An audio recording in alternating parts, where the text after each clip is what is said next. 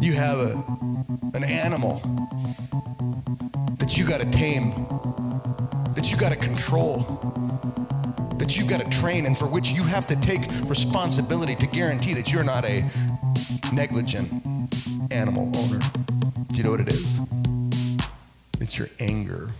Our anger, if left alone by itself, ignored for a long period of time, without training or without supervision, is gonna kill the people we love. Let every person be quick to hear, slow to speak, and slow to anger. For the anger of man does not produce the righteousness of God. There's no statistical evidence that venting actually reduces your anger. In fact, it's quite the opposite. When you vent, it's like you're saying to your dog, oh yeah, boy, just run free. You know what? Go chase my husband for 30 minutes, then you both get exercise. I'll be better. No. You're just making it harder and harder and harder to reel your temper back in.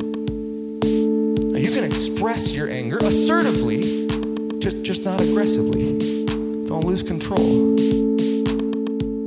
Do not be conformed to the pattern of this world, but be transformed by the renewing of your mind. Meaning, change the way you think, man.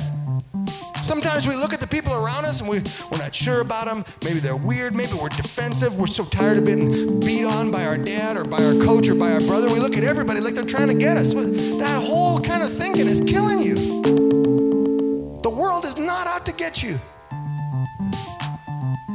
And when you change your mind, when you get your mind renewed, when you replace your thoughts with God's thoughts, your spirit with God's spirit, you get out of that animalistic mentality and you recognize the people around you are not trying to rob you and kill you and destroy you. The people around you are your family.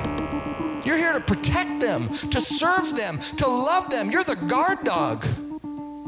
And it starts today with your commitment that you're not going to fall into the same pattern that your daddy did.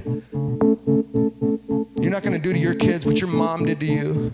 You're not going to be the same kind of coach you had. You are not going to be an abuser. You're not going to perpetuate the cycle of victimization. No, you won't be good. Because the Spirit of God is in you, transforming you so that you're not controlled by that low nature. You're governed by the Spirit of God. Amen.